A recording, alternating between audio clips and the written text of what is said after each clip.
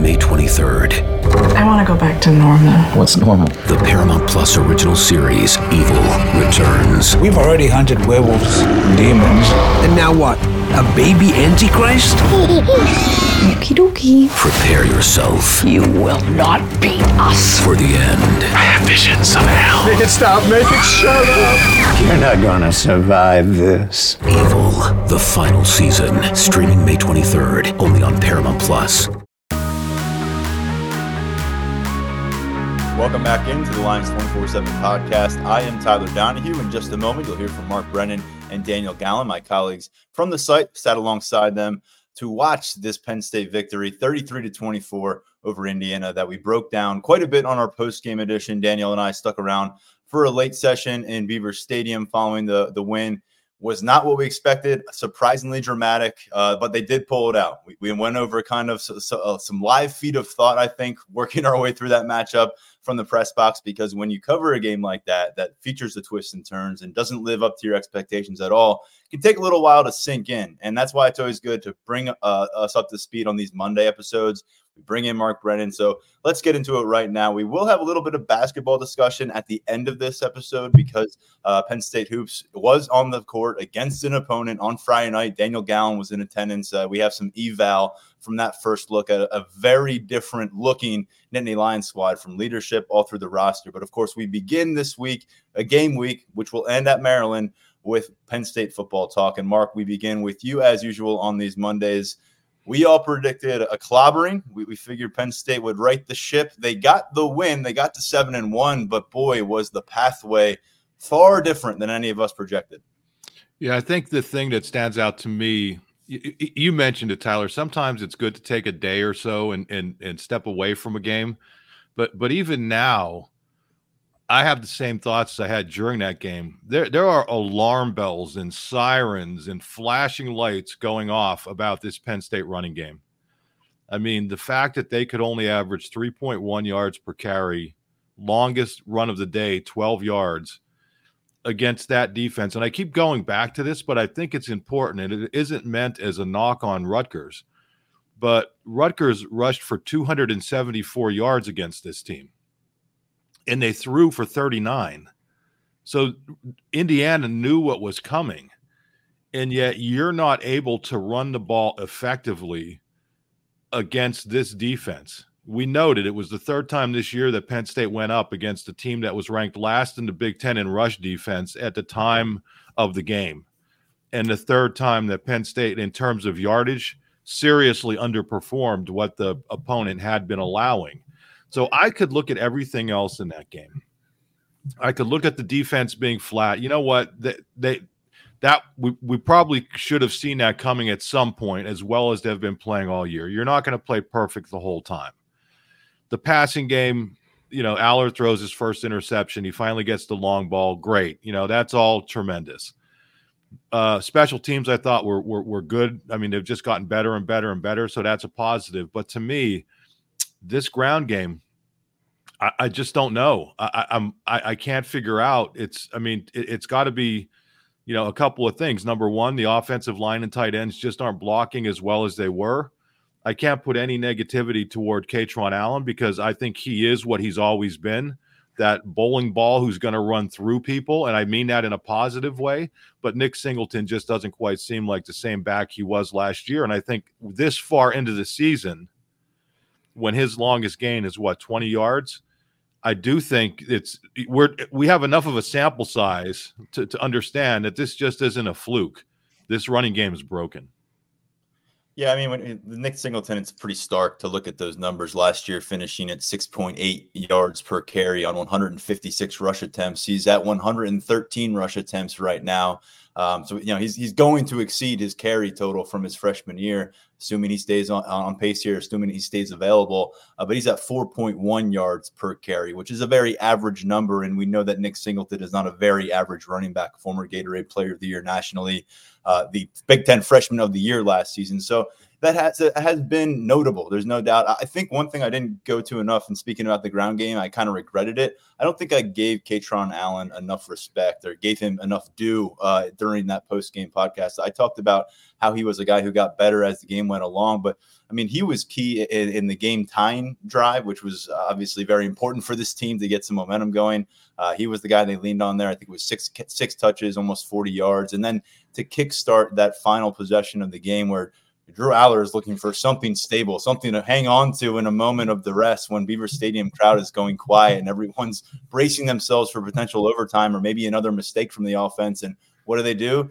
Quick pass to Katron Allen. He picks up 11. Hand off to Katron Allen. He picks up 10. Very next play, Drew Aller lets it sail, and you find Keandre Lambert-Smith. So, I'm agreeing with you, Mark, because we have such high expectations, but Katron Allen with some of his runs, even some of those 5-6 yarders, looked as good as we have seen him here in 2023. And actually, his 81 yards on the ground was his highest total in conference play against the conference play since last season. I think he had more yards against Delaware going back to that matchup in early September.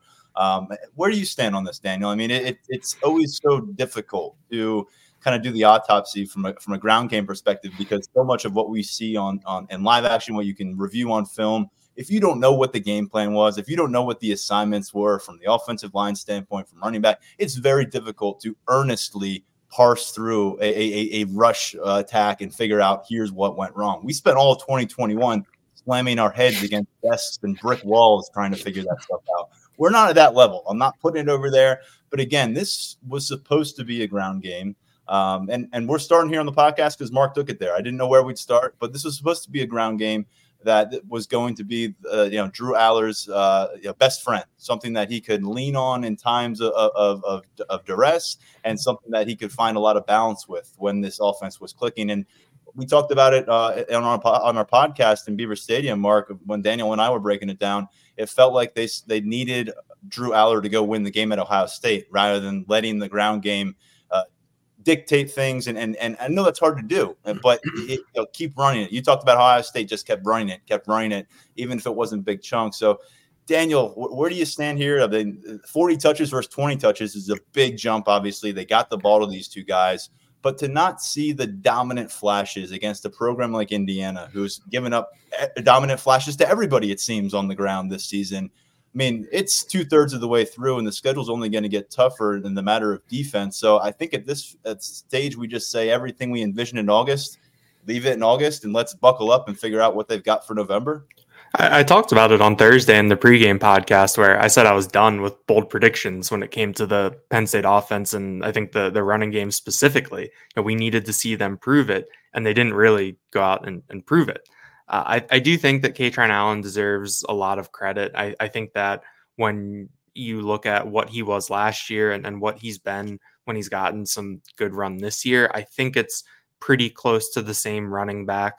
I think that there is a little bit. I think that probably goes back to the offensive line a little bit, maybe. But with Singleton, it is pretty stark what he was last year, what he was able to do versus what we're seeing from him this year. Like I said on Saturday night, I do think it was nice to see a little bit of spark on that 50-yard kickoff return. I think that finally seeing him out in space, putting on some moves, getting the wheels going, I think that was good, but we just have not seen that. He's made the improvements as a receiver. I think that is a big development for him in terms of adding to his game. I think that a couple times on Saturday, Drew Aller put him in some tough spots as a receiver on some of those swing passes to the outside. I think he had 2 catches where he was stopped for a loss, including a 5-yard loss on third down where the linebacker or safety was in his lap when he caught the ball. But I just think that it just hasn't been there. Who knows if it's scheme, offensive line, some with the players. It's a tough spot, but I think that as we turn towards this stretch run, this final third of the season, this final 4 regular season games, I think that it's not something you can necessarily count on at this point, or from this outside perspective, it's not something going into a game. You can't really expect Penn State to dictate the terms of the game on the ground until they actually show it. They haven't shown it yet. And when you're 8 games into the season, it's kind of put that in the back seat, put that in the rearview mirror. If it comes up again, great. It'd be nice to see. I mean, if they can come out and do that against Michigan, great. But I think that until we see it, we can't really expect it. Yeah, it's interesting looking at Nick Singleton's overall body of work here in his Big Ten career. Only one 100-yard game. Kind of surprising to me. I just was going through last year's, and obviously last year, much different looking player, but 11 carries, 122 yards against Maryland last season, going to the Conference Player of the Year, obviously splitting a ton of reps and starts with Katron Allen. You go back to what he did against Auburn and Ohio last year in September, 10 carries for 179 yards against the Bobcats, 10 carries for 124 yards against the Tigers, and that just kind of put him out there on the national stage as this is a home run threat. You know, it's Saquon Barkley part 2. It's wherever this guy touches the ball, he gives you a shot. And even as you were working your way through the Big Ten play, and he wasn't putting up 100, 120 yard games, but getting 13 to 16 carries usually per game. You look at some of his longs, he went for 30 yards against Minnesota in the whiteout game. He went for 45 yards against Maryland. He went for 26 yards at Rutgers on a day when he also returned a kickoff return for a touchdown. In the season finale last year, 78 yards on the day, but he had a 31-yard run. And what we'd always say about Saquon Barkley, there were some stat lines, Mark, you might remember, where it'd be like, Saquon Barkley had these 2 runs that were just sensational, and they produced 125 yards and 2 touchdowns. The rest of the way, he had 20 carries for 46 yards. But It didn't matter what the rest of the way looked like, and that's what this offense seems to be missing. And then you extend it to the passing game. And let's start with the positive here. Keandre Lambert-Smith, you've addressed it a lot, Mark. He had a bad drop early in the game. It was one of a couple third down drops that cost this team, but came up big, 57-yard touchdown in the final 2 minutes of this matchup, tiptoeing down the sideline on the bomb from Drew Aller. And he has been the guy. And we'll talk about how far and away he has been the guy in that receiver room in just a moment. But let's begin with that connection, what it might mean moving forward. In the short term, it bailed them out of having to go to overtime against a lowly Indiana Hoosier squad. Yeah, one other running game stat I wanted to throw out there. In Big Ten games only, so 5 Big Ten games, Nick Singleton, 3.6 yards per carry.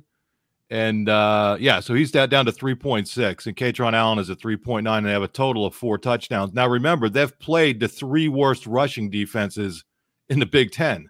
So 3 of those 5 games were against the worst rushing defenses in the Big Ten. So I just think that you mentioned it. Yeah, when you're outside of conference and you look at the numbers that Penn State rolled up against Delaware and UMass, great. But to Keandre Lambert-Smith, I have to tell you, when he dropped that pass, I'm like, wow, this guy. But you know what a leader is? A leader is a guy who makes that mistake and then flushes it, puts it behind him, and then when the game's on the line, comes back and makes the game-winning play. That was the most impressive play. He's had some impressive plays, but given where the Penn State offense was, I didn't get the sense that Penn State was going to lose that game. I thought they would win it in overtime, but nevertheless, given where that offense was, for him to step up and make that play, that to me is Keandre Lambert-Smith emerging as a leader. And that's one of those things I think we've been waiting for kind of all season. They've talked about him being a leader, but we've seen in practice early, there were some things where there wasn't maybe the best body language. We've seen in games where maybe he didn't step up in some in key spots. But for this guy to step up in that game when Harrison Wallace is out, we don't know for how long, but it looks like it's significant. And to do that, I don't care who the opponent was, that was a clutch situation. And other than that one drop ball, which again was difficult, but he put it behind him, stepped up as a leader, and came through. And I really wonder, could that be the sort of play that allows everybody to take a deep breath? Okay, they finally got it going. I don't care what they're saying. James could talk all he wants, and that it's his prerogative, and he's got to worry about his team and their mental state. But we don't. I mean, we can talk about things the way we want to talk about them. And you could say you called eight plays that could have been deep shots every single game, whatever. The fact of the matter is it hadn't worked since the first drive of the season. And I think the fact that it did work in a clutch situation not only shows that for Lambert-Smith, the leadership, for Aller making the play, but just for the team in general. Maybe that was just a weight lifted off their shoulders. We'll see. We'll get a better feel for that this week. But that's the sense I kind of got. Just a kind of a relief. And I think that was a big thing. And it's almost the same way that, again, to circle back to the running game, I just wonder if they break one or two, if it's not going to be, again, okay, you can do it. We can get this thing done. But for the time being, we're still waiting on a rushing game. But for the passing game, I thought that was really big. And I also thought, clearly, I'm sure you guys talked about this after the game, for Aller to have that mistake, I think it's a little bit crazy to say that it was a good thing, because no, throwing an interception is never a good thing. But the way he reacted was a good thing. Again, difficult situation, player steps up. That's what clutch play is. That's what leadership is. You are never going to go through a season without making errors, whether you're Keandre Lambert-Smith dropping a pass, whether the offensive line missing a block, whether you're Drew Aller throwing an interception. But if you're able to rebound after you make those mistakes, that's the sign of a leader and a good player. All right. Upon further review, it's even dicier at receiver than we made it seem in the post-game podcast, folks. First off, Keandre Lambert-Smith already at career highs for catches in a season. He's got 43. For previous high was 34 back in 2021. 550 yards on the season, career high, 4 touchdowns. That ties a career high, averaging about 13 yards per catch, which is a pretty high number considering the way this passing offense has attacked downfield. So let's start off there. Keandre Lambert-Smith has done what he needs to do for this offense. He has fulfilled his expectations, I think, in a lot of ways. Is he a number one receiver on every single team in the Big Ten? No. But is he the number one receiver that you need right now for this roster? Yes. So we'll give him credit. He's gotten a lot of targets, but it's been so skewed, guys. I mean, he has been treated like, you look at the targets rate, and he has been treated like he's been a Marvin Harrison Jr. kind of type. 64 targets on the season. Next up on this team, right around 30 targets, is Theo Johnson. Any guess right now who the next up at wide receiver is? Daniel, Mark? It was Harrison Wallace, right? Way down. He's been surpassed. It's now Dante Cephas has skyrocketed with 22 targets through 8 games on the season now. So that's next. He was 3 behind Harrison Wallace, I believe, going into this game. Harrison Wallace saw a target. Unfortunately, was not able to reel it in on third down. And even worse than that, he exited the game after that, came back in a sling. And so here's where we were at wide receiver. We got to the point where it was 58 minutes into this matchup before Drew Aller uncorks that ball and sends it deep to Keandre Lambert-Smith. And at that stage, at wide receiver, your production is 5 catches for 39 yards for Keandre Lambert-Smith, 2 catches for 15 yards for Dante Cephas against the 2-5 Indiana Hoosiers at home. And that's where you were in terms of receiver production. And who was out there, who was playing? Well, Harrison Wallace wasn't. He was sidelined for most of the matchup. Again, that injury was very early. So you saw Malik McClain resurface. He played 24 total offensive snaps in the preceding 4 contests after starting way back September 16th against Illinois. And in that start, you may remember he had drop issues. He had a couple catches. I think he had 6 targets on the day. It was a team high. He had not been targeted since. He played 60 snaps on Saturday against Indiana. He was targeted once on that long ball that he couldn't quite catch up to. That was it in terms of his day. We did not see any of Liam Clifford, Omari Evans, and Caden Saunders, according to the game snaps produced by Pro Football Focus. They did not have any offensive work. That's pretty stark for Liam Clifford. He was right around 20 snaps at least every single week leading up to this game. Caden Saunders finished up and did nice for himself in that final possession in Columbus, provided some kind of spark perhaps. And then Omari Evans, who's just been a mystery man, 1 catch for 4 yards on the season and was a touchdown against Delaware. Omari Evans, who was a big, buzzy kind of name coming out of spring game, coming out of the blue-white matchup. His last reception from Drew Aller in a game, 2022. All right, there's it all on the plate. I'm passing it over across the table to Daniel Gallen. What are we going to do next? What are we going to see next from Marcus Hagen's receiver room? I do not know. But no, I think that the moving forward, I think that Penn State really has to decide who they want to roll with and get those guys prepared. Whether that means really working Liam Clifford or Caden Saunders or even Omari Evans, giving the extra time to get those guys ready so that they can get onto the field. I mean, I think that I like Malik McClain. We had a good conversation with him earlier this year. I thought he was very solid in that West Virginia game. But having him out there, It's just, I don't think that he's someone that opposing defenses need to worry about. I mean, he didn't take an offensive snap against Ohio State. He hadn't had a catch since that Illinois game. He was pretty much a non-factor for these past 4 games. And then you're throwing him out there for 61 snaps. And he only gets targeted once on that deep ball. I mean, I think that you need to figure out who you can get production from and how you can get it. There's also a ripple effect where if Harrison Wallace misses extended time, what does that do to Keandre Lambert-Smith's role? Because we saw him working in the slot when you had both Cephas and Wallace out there, and then both Cephas and McClain. If you don't feel comfortable with McClain out there, or you want to get something more, do you move Keandre Lambert-Smith back to the outside exclusively and try to get Liam Clifford or Caden Saunders involved in the slot? I think that you have some moving pieces in there right now, depending on how much time Harrison Wallace could miss, if he misses any time. It's just a tough spot because there's really not much that you can hang your hat on with some of these players when you look down the depth chart. You look at Dante Cephas, and he's been, I guess, kind of solid this year. You haven't gotten what I think a lot of people thought you would get out of him with making the jump up from Kent State. And you go to Malik McClain, and the West Virginia game was a long time ago. Caden Saunders, his production came in what was essentially garbage time when an Ohio State defense kind of took its foot off the gas a little bit. Liam Clifford hasn't had a highlight that sticks in my head since maybe the Illinois game. He had that long catch down the sideline. I think that was it. And then Omari Evans has been invisible this year. So you look at these guys and there's not necessarily something in their track record or their resume where you can say, okay, we're going to bump him up. We're going to ride with him and see what we have. It's just a very, very tough spot.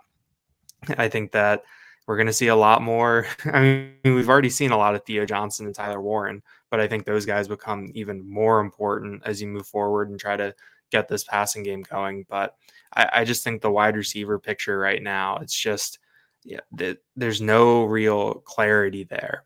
And I think that James Franklin said last year he thought that they had a 2 deep across the board. That didn't come to fruition. I think this year there was the expectation that they could do that. That hasn't happened. I guess the one guy I missed going through, Malik Mega, he got his first Big Ten offensive snaps of the season, and he was kind of the tap guy for Malik McClain. So I think that Marcus Hagans, Mike Yursich, James Franklin, they need to really put together a plan, figure out how to get these guys into situations where they don't all need to be catching 57-yard touchdown passes like Keandre Lambert-Smith, but you need to put these players in positions where they can move the chains, get first downs, just give them an opportunity to make some plays. And maybe with some of these guys like Liam Clifford, Caden Saunders, Omari Evans, maybe they just need a chance to maybe show what they can do. But it's going to be really curious to see what this passing game looks like when we get to Saturday.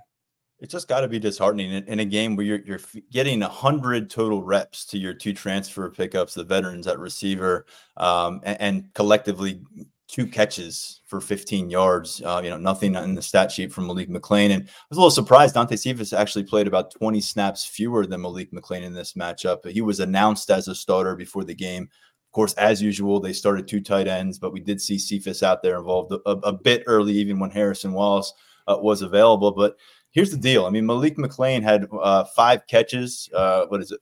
I'm just going to double check this. He had 4 catches for 58 yards in that season opener against West Virginia. And we're thinking, okay, this might be something here. Since that game, he's got 2 catches for 13 yards. And as I said, just not really involved on the offense. Malik Mega, as you laid out there, Big Ten offensive debut. He's been a special teams standout for them, but he has just not come together as a receiver. He played just a handful of snaps, and nobody outside of Keandre Lambert-Smith who was available in this matchup is averaging more than 20 yards per game as a receiver. I mean, you can, and that's excluding the tight end group, of course, but you go down to Harrison Wallace, and I'll take out 4 games for Wallace and just factor his stats into 4 games. We can factor out the game that he played only half of it. We can factor out the 2 games that he missed. We won't include the game that he even played, a bit of on Saturday. Just the 4 games where he was a starter and he played the entire way. Even in those 4 games, he's averaging 4 catches for 40 yards without a touchdown. And, that's supposed to be your cemented co-starter with Keandre Lambert-Smith at this position. So, even when they've had those 2 guys available at the top of this thing, it hasn't been all that pretty. So many questions just about the way they have, you want to talk about keeping the egos right and keeping the mentality right. It's kind of a question I have right now for this particular unit. The wide receiver position is so ego driven, a lot like a cornerback. It's necessary. I mean, it bothers some people when you hear some of the things out of receiver's mouth or cornerback's mouth, but you got to live that way because of the way it's the nature of the position. And I just wonder right now, when you're giving guys late reps or you're pulling them to the sideline and not playing them at all, I think there's probably a transparent messaging during the practice week of why guys are playing and why guys aren't playing, but it's been so week to week, Mark. And I think these receivers are looking around and you're like, well, what has that guy done? I mean, why is he getting to go again? What has he done with his opportunities? Because outside of Keandre Lambert-Smith, again, 2/3 of the way through the season, nobody's averaging more than 20 receiving yards in a game. Yeah, and so what we hear from the coaching staff, from James Franklin, is, well, you guys don't see practice, which is very accurate. And, there could be a lot of different things that are in play. They could run the route slightly wrong. They could not block. They could do this. They could do that. I do know this. I would go back to what you said, Daniel. We can talk about it being – and I also wanted to say, when I was sneering before, when Daniel was talking about his prediction last week, I was doing that because I didn't pay attention to his what he was saying, and I actually said that they would have 2 backs rush for over 100 yards. So I'm sorry. I wanted, for anybody who's thinking I was just mocking Daniel, I was actually mocking myself. But how about this? In that Ohio State game, I get that Penn State was going to come back and win that game. But Ohio State still had its starters out on the field late in the game defensively, and yes, they were playing a little bit loose, but Caden Saunders did some nice things. And I would take that version of the Ohio State defense, even the one that's playing soft, against almost every other defense they've played all year, and say this kid went into a game, made a couple of nice plays, obviously has some sort of rapport with Aller. Why not give him a shot at least? I mean, again, I'm not suggesting that I see everything that goes on in practice, but at some point, doesn't it come down to not what you're doing in practice, but what you're able to do in an actual game on the road in a big-time environment? That crowd was still going nuts, and I would love to see them give that kid an opportunity, and I'm just not sure why, when you look at the reps other people are getting, why it hasn't come. I think when he's been out there returning punts, yeah, I mean, he kind of lost that job, but understandably so. I mean, a guy comes in and does what Hardy did. I don't think that was any knock on Caden Saunders whatsoever, but outside of maybe one play or 1 or 2 plays as a punt return guy, I thought he was fine underneath the bright lights. So I wouldn't mind seeing them give him a shot. I'm not saying he's the answer, but I'm saying if Harrison Walsh is going to be out for an extended period of time, and even if he isn't, knock on wood, I hope he's okay. But nobody has shown that in a game, that they could get the job done consistently. And this guy did it against a tough opponent late in the game and actually scored a touchdown. So I would give him an opportunity. It feels like the Nittany Lions really need something from Caden Saunders in his career, and they need him to be a guy. And I think he entered this season in a really good spot mentally. And he talked about it. He's vocalized it so have his teammates and the coaches. Physically, he's in a much better place than he was last year. Former top 100 prospect, just a second year on campus. But I just wonder, he sees what Daquan Hardy did. I think he understands why he's not the guy trotting out there for punt returns right now. But in his mind, I mean, again, what's going on in the practice field? Maybe he understands why he's not playing. But from our point of view, right now you've got 5 second-year receivers on this roster that you've invested scholarships in. 4 of them were playing receiver for you last year under a different position coach. 1 of them was playing cornerback. Christian Driver made the move a long time ago, though, now. He's been in this receiver room for just about a full year. So you look through this, and these guys have collectively combined now for 7 catches on the season. And it's 5 of them belong to Caden Saunders. It just feels like Anthony Ivy and Tyler Johnson are going to be scout team guys the rest of the way here. That's really where we've seen them.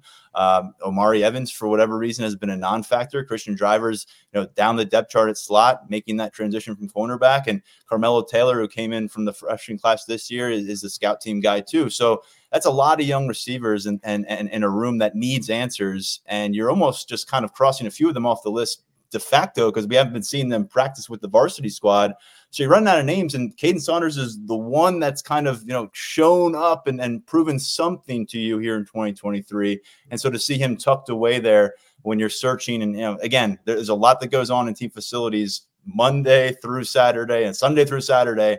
But what we saw out there for those 4 quarters, a little startling in terms of who was involved and for how much, and then who was not involved at all. So we'll keep tabs on that. We've covered a lot here offensively. Tyler, one other thing on Caden, if I could.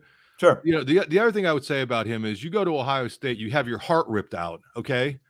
And you have a guy who has not played, has not been in front of the media, very, very seldom. The opportunities we've had, he's been great. And you bring him into the media room afterward to address us.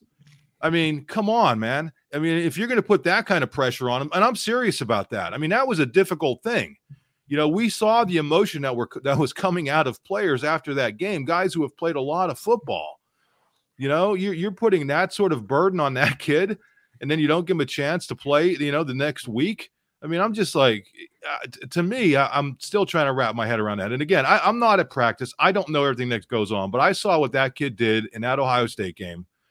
And I saw the way he handled himself after that Ohio State game. And I think there's something to be said for that. I mean, for him to come in there and agree to do it, number one, when there were a lot of leaders on this team who didn't show their faces. Now, I give credit to the guys who did. A lot of their real leaders were in there answering the tough questions. But to throw him out there, I just think, come on, man, you give this guy a little bit of an opportunity. I do want to know, cool moment for him before the game. Got to run the American flag out to his father, who's a longtime service for our country. Got to engage with his dad a bit during the recruiting process. Great guy. I think it was Devon Ellies had that moment last year with his dad, and he talked about the sacrifices. So beyond the box score and beyond some of the frustrations here at receiver, very cool for the Saunders family at Beaver Stadium early before the matchup. We'll be right back on the Lions 24/7 podcast. Mother's Day is around the corner. Find the perfect gift for the mom in your life with a stunning piece of jewelry from Blue Nile. From timeless pearls to dazzling gemstones, Blue Nile has something she'll adore. Need it fast? Most items can ship overnight. Plus, enjoy guaranteed free shipping and returns. Don't miss our special Mother's Day deals. Save big on the season's most beautiful trends. For a limited time, get up to 50% off by going to BlueNile.com. That's BlueNile.com. When you need mealtime inspiration, it's worth shopping Kroger, where you'll find over 30,000 mouth-watering choices that excite your inner foodie. And no matter what tasty choice you make, you'll enjoy our everyday low prices, plus extra ways to save, like digital coupons worth over $600 each week. You can also save up to $1 off per gallon at the pump with fuel points. More savings and more inspiring flavors make shopping Kroger worth it every time. Kroger, fresh for everyone. Fuel restrictions apply. Another day is here, and you're ready for it. What to wear? Check. Breakfast, lunch, and dinner? Check. Planning for what's next and how to save for it? That's where Bank of America can help. For your financial to-dos, Bank of America has experts ready to help get you closer to your goals. Get started at one of our local financial centers or 24/7 in our mobile banking app. Find a location near you at bankofamerica.com/talktous. What would you like the power to do? Mobile banking requires downloading the app and is only available for select devices. Message and data rates may apply. Bank of America NA, member FDIC. All right, guys, I think we vented a bit about this offense that probably had to happen. Our readers and listeners and subscribers would not have let us get away with it any other way. But the fact of the matter is they are 7-1. As we kept circling back to on the podcast, they do enter November kind of in the situation that we anticipated they would be when we all sat down and forecast this season. Before we were swayed into picking them to beat the Buckeyes in Columbus, all three of us, and what felt like the entire beat jumped on board and picked Penn State to win that game, which, of course, they did not. We all thought they would lose that game, then beat Michigan, and then it would all have to get sorted out at the end by the NCAA committee with 11 wins and 1 loss and whoever gets to the Big Ten title game and all that jazz. Well, Ohio State is still unbeaten. Michigan's still unbeaten. Ohio State survived a bit of a scare on Saturday against Wisconsin. And Mark, just going back to you here, what do you think about Penn State entering November and kind of your concerns and balancing them against the potential of what this team still has? Yeah, I'm thinking the key may have been that Michigan spy, alleged Michigan spy, who left the UMass game at halftime. He probably missed a lot of really good signals that could have. So I may be edging towards Penn State in that game just because that spy should have stayed a little bit. No, in all seriousness, listen, yes, this team is 7-1, right? And we're definitely nitpicking, but that's because I think this team deservedly, when you look at the talent on the team, this is what the expectations are. This is what you want if you're James Franklin, right? You want high expectations. And I think the fact that you lose the game that everybody thought this was the year you're going to be able to get Ohio State, and you can't pull it off when you're right there and you have the opportunity to do it. And then you come back from that and you just, how are they going to bounce back? And I think a lot of us expected they were going to be, have a little bounce in their step, and they didn't. I mean, they ended up having to survive a game against a not very good team. So where does that put them going into November? I mean, it's looking like a 10-2 team, isn't it? I mean, you look at the schedule that remains, and what the way Maryland's struggling, with Rutgers playing well, but we know they've had issues playing here in Happy Valley, and then you look at the way everything else plays out, and I just don't know. I mean, Michigan State, I think Penn State's going to be fine there. So I mean, it's shaping up as 10-2. I don't know how anybody is going to be able to pick unless we see something unbelievable in the next week, and unless everything that's going on at Michigan just that program implodes or whatever. But I don't think that's going to happen. They've been dealing with all sorts of crap for the last couple of years, and they've been able to navigate their way through it. So I just don't know. Looking ahead, it all boils down to one game, right? And I don't care. We don't have to. We're not 1-0. I mean, we can look at it. We can look as far ahead as we want, but it's going to boil down to what? If they're able to win the Michigan game, it's going to look to Penn State fans as if it was a very successful season. If they're not, it's going to be okay. This is what Penn State is. So 10-2 and not able to get over that hump in the last year of divisional play. So I know that sounds kind of stark, but listen, again, this team's 7-1, 4-1. That is great, but expectations have been raised. And if you want to be a team that aspires to play for Big Ten titles in the final year in the college football playoff of 4 teams, if you want to be that team, then you have to deal with negativity when you're not playing as well as people think you should be. Yeah, and I know it's difficult. I mean, it clearly they carried that Ohio State loss in a significant way for much of last week and really into the matchup against Indiana. And I'd imagine a lot of the outside noise and a lot of the outside doubt and going from a team that was being picked by everybody and hoisted on everybody's shoulders to all of a sudden, here we go again. James Franklin can't win the big game. This team's they're number 3 in the Big Ten again. Hearing all that kind of stuff creep back up, it hurts, but when we go into that Rose Bowl post-game access and Pasadena, when was that? January 2nd, late at night, and everyone who's going to talk about 2023 is talking to us about college football playoff aspirations. Well, everyone knows what it takes to get to the college football playoff. If you're laying out that blueprint for us last January, and I think they had every right to do so, finishing with 11 wins, throttling Utah in the Rose Bowl, and bringing back a bunch of talent, and I still feel like we'll see where Michigan's at. 2 weeks is a long time for things to unfold. This is a kind of an unprecedented situation, so I'm curious where they'll be at. But first, I want to see where Penn State's at in College Park against Maryland this Saturday, because they've got to look better than they have. And Daniel, heading into this matchup, I think the question that we all want to see is, does this defense look elite again? Because that solves a lot of maybe the concerns that you carry out of this game against Indiana. Yes, the offense has these red flags that have been waving for a few weeks now. There's no doubt about that. But the defense has shown nary a red flag in about a year's worth of game action. So does this chalk up as a lapsy kind of game after a rough week of maybe not as focused game prep as you wanted? Or is there a bit of carryover here, which we've seen in some past years under a different defensive coordinator, where when things got rocky in November, all of a sudden the defense wasn't as buttoned up as we saw through the first couple months? I think Saturday is going to be an interesting test, especially when you look at that Penn State's lapses were through the air against Indiana. I mean, I was not expecting Brendan Sorsby to have a good game with his arm at all. He wasn't expecting to have a good game. What are you talking about? And then you turn around and you have Talia Tagovailoa coming up next, and Caden Prather a name familiar to a lot of Penn State fans, is a solid wide receiver, Jayshon Jones, Ty Felton. They have some playmakers on the outside that can burn you in a similar way to how you got burned against Indiana. But I think overall, I'm not really worried about this defense. I'm not going to say that they were due for a shaky performance, because I think that that's a little unfair to them.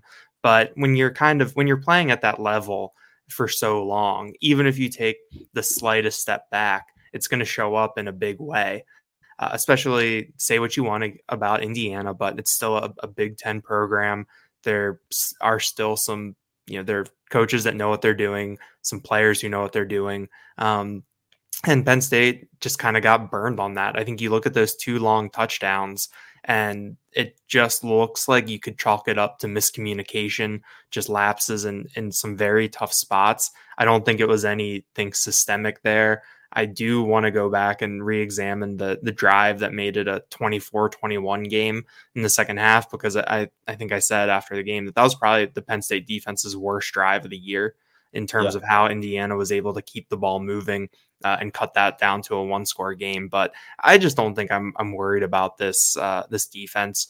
I think you have some interesting health things to keep an eye on this week with Amin Vanover and with Chop Robinson. We saw how big Chop Robinson was last year in that game against Maryland. And I think that even though Maryland might be a little bit improved up front, or they've tried to address that, I think that it's a team that can be had in the trenches, just because of some of the transfer losses they've had and just how they're just not quite as deep of a program as some of these other Big Ten teams. But I think this defense is still in a good spot. I mean, I still think it's one of the nation's best. And when you talk about concerns going into this final third, I don't think the defense would be in the top 3, maybe. So I think that things are still good for Manny Diaz and company. The few personnel trends that we've seen now that the defense has had to go full wire games on back-to-back Saturdays. Several guys have scaled back, guys that maybe we thought we'd see more of on a consistent game-to-game basis. Major gap at safety now. It's Jalen Reed and KJ Winston show. There's a long time for us. I think we put in our depth chart, our projected depth chart at Lions 24/7. We put that big or in between these guys, even through the first few matchups. That or has disappeared in a big way. It's KJ Winston, is Jalen Reed. I think largely they've delivered. They've shown why they earned those jobs. But Keaton Ellis, senior captain, a guy who came back for a 5th year here, kind of a tough situation from the outside looking in. But every interaction we've had with him seems like he is doing everything he can to take the advantage of this season, and he's enjoying it. But only playing about a dozen snaps, and then Zakee Wheatley, according to these Pro Football Focus snaps, he did not get back on the field after being involved in that 90-yard touchdown for Indiana, that backbreaker on one throw there. So some things there at safety happening, and then Cam Miller at cornerback taking a major backseat. It's been the Daquan Hardy joining the starting duo, and really all 3 of those guys have been the starters.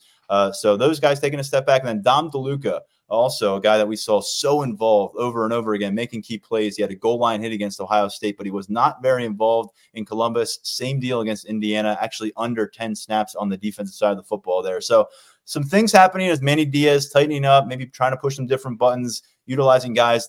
Can he push a different button here for number 11? I'm going to throw this to you, Mark Brennan, because I'm thinking about last year where we were, crossing that bridge from October to November and wondering how Penn State was going to finish out. We were all learning a lot about Abdul Carter. By then, he had won outright that will job. That moved Curtis Jacobs over to Sam. That sent Jonathan Sutherland to the bench. That was the linebacker unit the rest of the way, of course.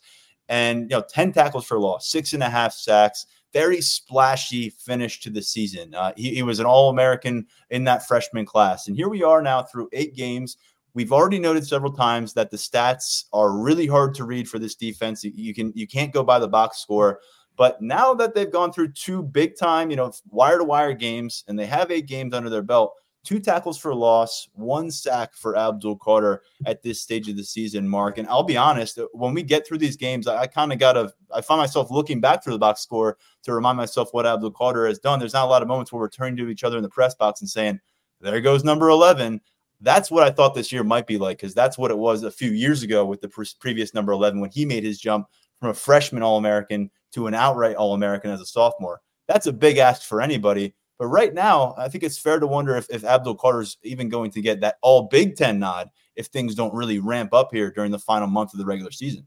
Yeah, I don't really think it was an issue until the last couple of weeks. And I don't even know that I would say that it was an issue against – I think in terms of the way that the defense is playing, I don't look at that Indiana game and think Abdul Carter was the issue. I think there were other problems there with your secondary and some blitzes that got screwed up a little bit. But, yeah, I mean, I would think down the stretch, especially if Chop Robinson is limited. I know they don't play the same position, but they're those dynamic athletes who, can make plays in the backfield, make plays, really anywhere on the field. So I think Abdul stepping up, and we've seen, right, the last couple games where we anticipated that he and Curtis Jacobs were both going to see significantly more snaps, and they have. The bottom line is how well the defense plays as a unit, but I would be I'm as surprised as you are that we haven't seen more splash plays out of Abdul Carter. And I think that's going to be important for him to put together as this season winds down. And it's going to be especially important for him to put that game together, not just this week, but then the following week when Michigan comes to town. It is another game week. We're going to be back in the press conference setting with James Franklin back in Beaver Stadium on Tuesday. You'll have our coverage of that. We'll have a lot of player conversations as well. We'll have another member of the staff available for interview. So plenty coming to Lions247.com. A lot of content here to the podcast. But one thing we'll be keeping an eye on, it feels like more than any other preceding week in the season, is the injury status of this roster, because there's a few things to get to. Daniel, I'm going to go through the list of guys we saw exit. And if I'm missing any, add to it. I'm going to ask you which one you feel like is the focal point for this matchup against Maryland in terms of the one you'll be focused on more. Amin Vanover, listed as questionable pregame against Indiana. We saw him out there, but observing pregame work, did not play. Chop Robinson, we did not see him on the sideline. We did not see him at practice last week after exiting early against Ohio State. We've heard from James Franklin sooner rather than later, but that's about it. And Harrison Wallace, as mentioned, left in the first quarter, started at wide receiver again, came back on the sideline wearing a sling on his right arm. Caden Wallace, your starting right tackle, he left early in this matchup as well. Kind of unspecified physical discomfort, basically slow to get off the field. He never re-entered. It was Drew Shelton, the sophomore, the rest of the way at right tackle. And then much later in this matchup, Venga Ioane, who got to start again at left guard, but was part of a rotation with Salim Wormley and JB Nelson. Also, one of those things hard to tell, slow to get out of the game, did not check back in. And when the team had crunch time possessions, it was JB Nelson and Salim Wormley in those guard spots. So if I missed one, Daniel, let our listeners know. If I didn't, which one of these stands out to you heading into this game week? I think you got all of them. So okay. I know it gets a little confusing when you've got two Wallaces yes. in there as well. But I think the one that I'm probably watching the closest, I think it's Caden Wallace. He's just been very, very solid at that right tackle spot. We saw the rotation earlier this year with Drew Shelton. That disappeared. Caden Wallace told us last week that he thought that he was playing his best football. That gets backed up by whatever you want to say about PFF grades. I don't take them as gospel, but I think it's a good data point. And he was grading out well there. And then just even from our amateur eye test in the press box, there weren't too many moments this year where you kind of went like Caden Wallace, like it didn't really pop up. So I think that when you talk about that thinning depth on the offensive line and how quickly depth can disappear, I think that you look at Caden Wallace as the one that stands out to me. I felt like Drew Shelton did a solid job out there when he came in to replace. We know that he's been working really hard at learning and pinning down that right tackle spot. But I think that Caden Wallace has just been very, very reliable this year opposite Olu Fashanu. And I think that when you take away those bookend tackles, it can raise some questions a little bit. We saw Indiana get some pressure straight up the gut on Drew Aller. And if you add maybe, a little less consistency on the edge, it can change things a little bit. So I think there's a lot of concern, I think, with you look at losing that many guys over the course of a game. But I think that when we're back out there on Wednesday, I think the first guy I'll probably be looking for after Chop Robinson is Caden Wallace. Yeah, the tackles have been the strength of this offensive line. To Caden Wallace's credit, we knew one side of that equation would be his strength, but Caden Wallace has really stabilized himself. 8 sacks surrendered through 7 games. They gave up 3 sacks against Indiana on Saturday. And the Hoosiers are not known as a menacing defense at all. But when you look at the execution, just seems to be lacking a bit on the interior of this. So I don't want to say they're getting physically dominated and driven into the backfield, which was kind of more of an issue of felt like in 2021 where it was just getting mauled inside. But it just seems like there's missed assignments. And again, really hard to dissect this kind of stuff when you don't have the inside knowledge of how plays are supposed to be executed. But Mark, it just seems, whether it's the lack of Juice Scruggs there, he was such a linchpin kind of player for them last year through every single game. But Hunter Norzad played a lot of football for you at guard. He's now being asked to play at center. You've had 3 or 4 different plans at left guard over the course of the last 2 or 3 months. And I think Salim Wormley is who he is. He's a good guard. I don't think he's going to be a great guard. He's in year 5 here. What do you think about the offensive line? This is another area that I think people trying to wrap their minds around expectations versus reality.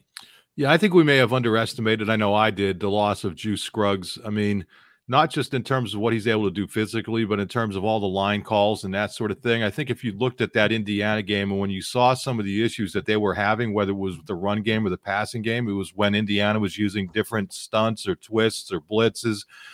And it just didn't seem like there were communication. You would get guys running free into gaps, which, again, at this point of the season, we're pretty far into the season for that caliber of defense to be able to be pulling that caliber of stuff against an offensive line, like Penn State. So, yeah, I think that could it part of it be that there has been some rotating personnel in there?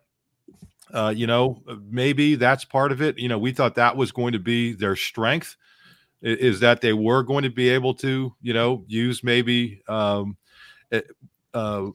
Shelton as an extra tackle. I know that's the outside, but then, have multiple players playing in those guard spots, which they did in that game. But I wonder if there is something that's impacting communication there, because I agree with you. I don't think they're getting just outright physically dominated. It just doesn't look like there's that communication there. And I wonder, that's something that Juice Scruggs, he was a guy who had to adapt to that and get better at it, but I thought he really did. And I thought it kind of showed in where he went in the NFL draft.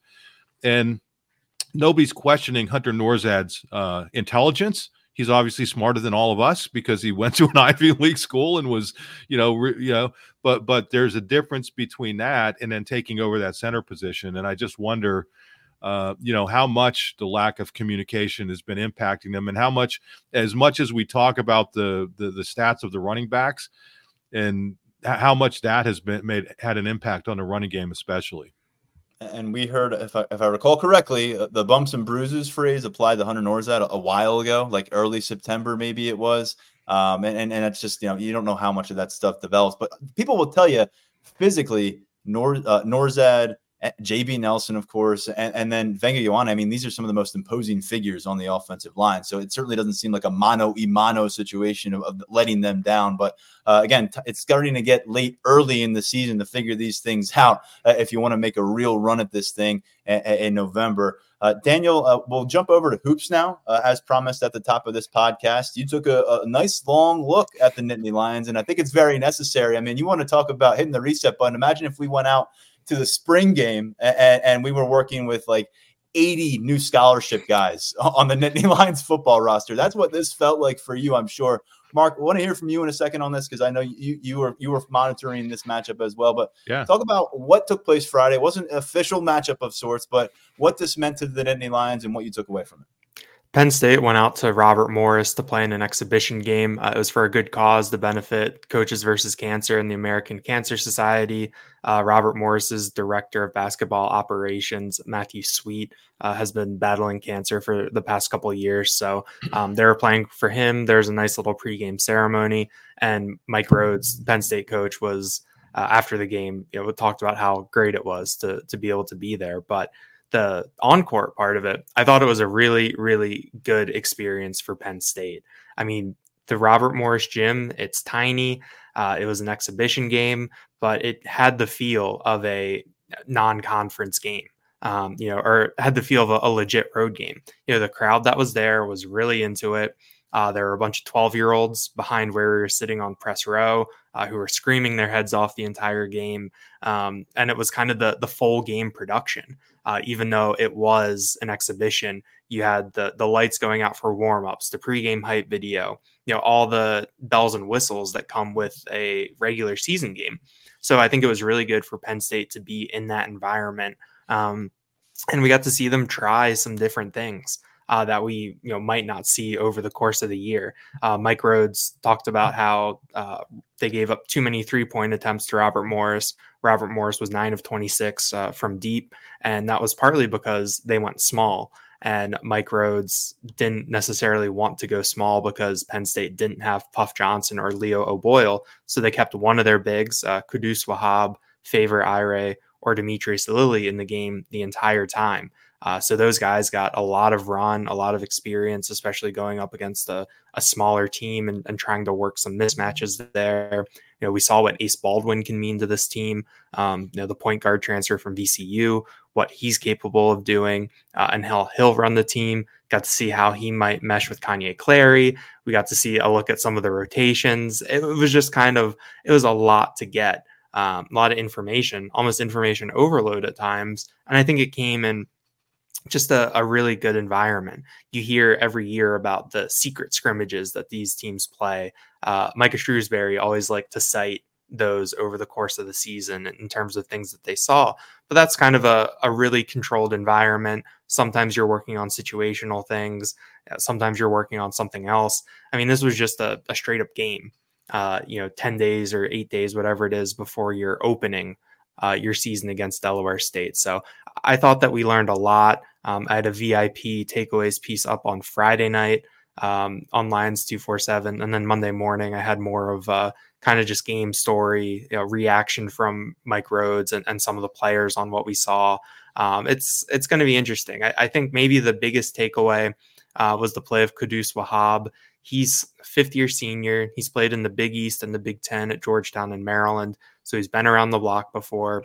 First go around in the Big Ten at Maryland 2 years ago. Didn't really go super well, but he looked how a big man should look against a team like Robert Morris, 15-10. Penn State, we know last year, kind of struggled to get that reliable post play, have a reliable big man. They were undersized for most of the year. So I think spinning things forward, I think that was kind of a good takeaway. Even if Wahab isn't averaging 15-10 in the Big Ten, that he showed he could be playable. He did what he was supposed to do against a smaller opponent. Mark, you were all over a lot of the reporting as Penn State, pieced together this staff and then pieced together this roster. And there they were, assembled, not fully yet, but a lot of those pieces together on the court, taking on an opponent. What are your general takeaways, I guess? And if you let your imagination run wild and you think of a situation where Penn State has success this year and maybe is a kind of a part of that conversation come late February, early March, why do you think that happens? I think it's all going to go to Ace Baldwin. I mean, if you watched him in that game, and I know it was against a lower caliber of opponent, but he is just so smooth, man. And just playing completely in control. You look at his numbers. He had 13 points, 6 assists, 1 turnover. I mean, he was just kind of cruising along, and he actually missed the end of the game with some cramps, which I don't think was. You don't want to see anybody cramp up, but I thought the fact that it gave some of the other players an opportunity to play in a tight situation, a relatively tight situation, was actually a good thing, because this guy, you could tell that he's going to be completely comfortable in tight games. I mean, he is just if he had a 3-point shot, I mean, he would be at a whole different level. He doesn't, and he's still going to be a really, really, really good Big Ten player. Going back to one of the guys who's returning, Kanye Clary, Ed DeChellis, the former Penn State coach, used to have a statement that a player looked like he was trying to stuff 10 pounds of potatoes into a 5-pound bag. That was Kanye Clary. Kanye was like a real complimentary piece to the NCAA tournament team last year, came in and did some really good things. And he was just playing 90 miles an hour in this game and just no assists, 3 of 8. And that's not a cause for alarm. He just has to get used to being in a situation where he's one of the primary guys out there. And I thought one of the really good signs was late in that game, he hit like a 10-foot jumper. He calmed down, hit a 10-foot jumper at a key spot. that was really good. But I think the thing beyond those are two guys to really keep an eye on, because they're going to be like the engines, like two little engines that drive this whole thing. But I like the length, and not just with Wahab and the other big guys, but their wings. I mean, they have some. They're like long armed. Zach Hicks had a nice game for them. I really think Nick Kern, the other VCU transfer, he's going to be like a Swiss Army knife for them. He was out there doing all sorts of good things: rebounding, assists, blocking shots, steals. And then the other, not Puff Johnson, but the other. We didn't get a chance to see Puff, but I think we know what he's going to be about. I mean, he'll give you a little bit of a physical presence, but he could also shoot a little bit from the outside. But DeMarco Dunn came in, the other North Carolina transfer. Really liked what I saw. They got 25 minutes out of him. He scored 8 points, completely under control. 3 of 4 from the floor, 2 of 2 from the line. And I just think they have all of these different options. And again, as Daniel said, we didn't get a chance to see Leo Boyle. We didn't get a chance to see Puff Johnson.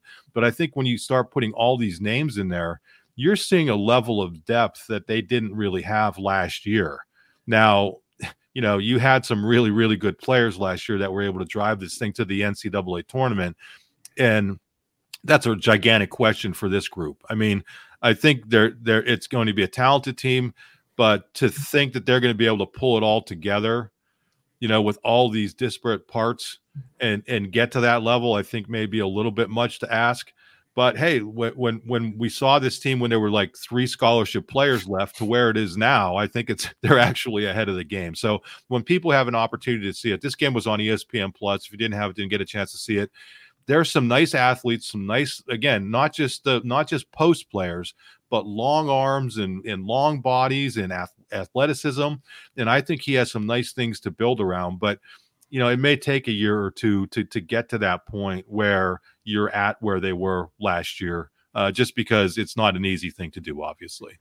And if you missed this matchup, if you didn't make it must-see TV for yourself on Friday, Daniel Gallen has you covered with a thorough coverage, VIP breakdown. He also has some free content up at Lions247.com. And as usual, Mark and Daniel will have us fully covered on Penn State basketball throughout the season. And Daniel, let's finish here. 1 week from tonight. I mean, it's tip-off, man. It's Delaware State. Who can't get excited for that one in the BJC against Penn State? I think we're all excited to see this Penn State team and what that rotation might look like, and who's playing alongside each other, and how long it takes to figure things out between here and next Monday as you start to get your pregame coverage assembled and wrap your head around the team. What are your biggest questions that you think are going to determine how this thing goes in the next few months?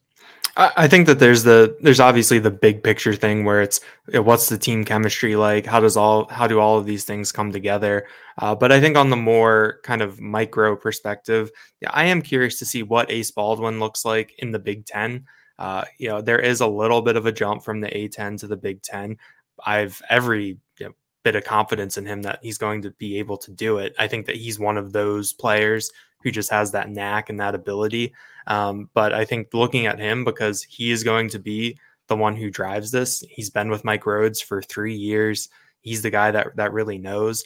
But then I'm really curious to see what the complementary pieces look like. Who steps up? I'm really high on DeMarco Dunn. Mark talked about how just kind of in control he looked. He was the first guard off the bench against Robert Morris. I just think that he's someone who, when we get to February into March, that is a name to know in the Big Ten. I think he's really talented. I think that he'll be used differently than he was at North Carolina. Excuse me. So I think that he's someone else that I'm watching. But overall, I think the big thing that I'm really curious to find out is just what the overall style of this team looks like. We saw Zach Hicks take a lot of 3-pointers. We know that Leo O'Boyle is going to take a lot of 3-pointers.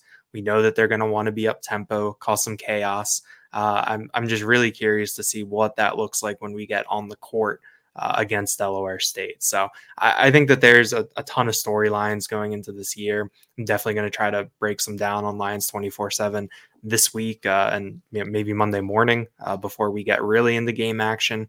But it's going to be exciting. I think it'll be a fun year. And honestly, I think more than anything that this is going to be an interesting team to watch and a fun year to watch. That first year under Micah Shrewsbury, at various points. It was tough to watch. And part of that was because Micah was doing what he needed to do in terms of putting his team in a position to win by, playing a 51-49 game, that sort of thing. I don't think that Penn State under Mike Rhodes is going to need to do that. I think that no matter how the results are going, they're going to be a fun product to see. And I think that it counts for something. Daniel Gallen, Mark Brennan, good stuff. Perspective on Penn State hoops and football, of course, here on the Lions 24/7 podcast. I'll see you both real soon. Thanks, Tyler. That's going to wrap it up for this edition of the Lions 24/7 podcast. We will get into the time of the season now, the time of the year where we're going to have a lot of blended coverage over at lions247.com. It's going to be very, very football heavy here, continuing on the podcast. We will take a look at basketball occasionally, but you'll see plenty of basketball coverage at lions247.com, along with our recruiting content coming from Brian Doan, Tyler Calvaruso, Steve Wolfman. They all have stuff up here today here on a Monday regarding Michigan visitors that are confirmed now, what folks are saying coming out of the Indiana visit when they came to town to Happy Valley on Saturday. So a lot happening right now at Lions 24/7. It's that time of the year. For now, stepping aside, we'll be back with another podcast on Tuesday coming out of a Beaver Stadium press conference with James Franklin and some conversations with Nittany Lions players as they start to look forward to that Maryland matchup, 3:30 p.m. in College Park on Saturday. We'll talk to you real soon right here on the Lions 24/7 podcast.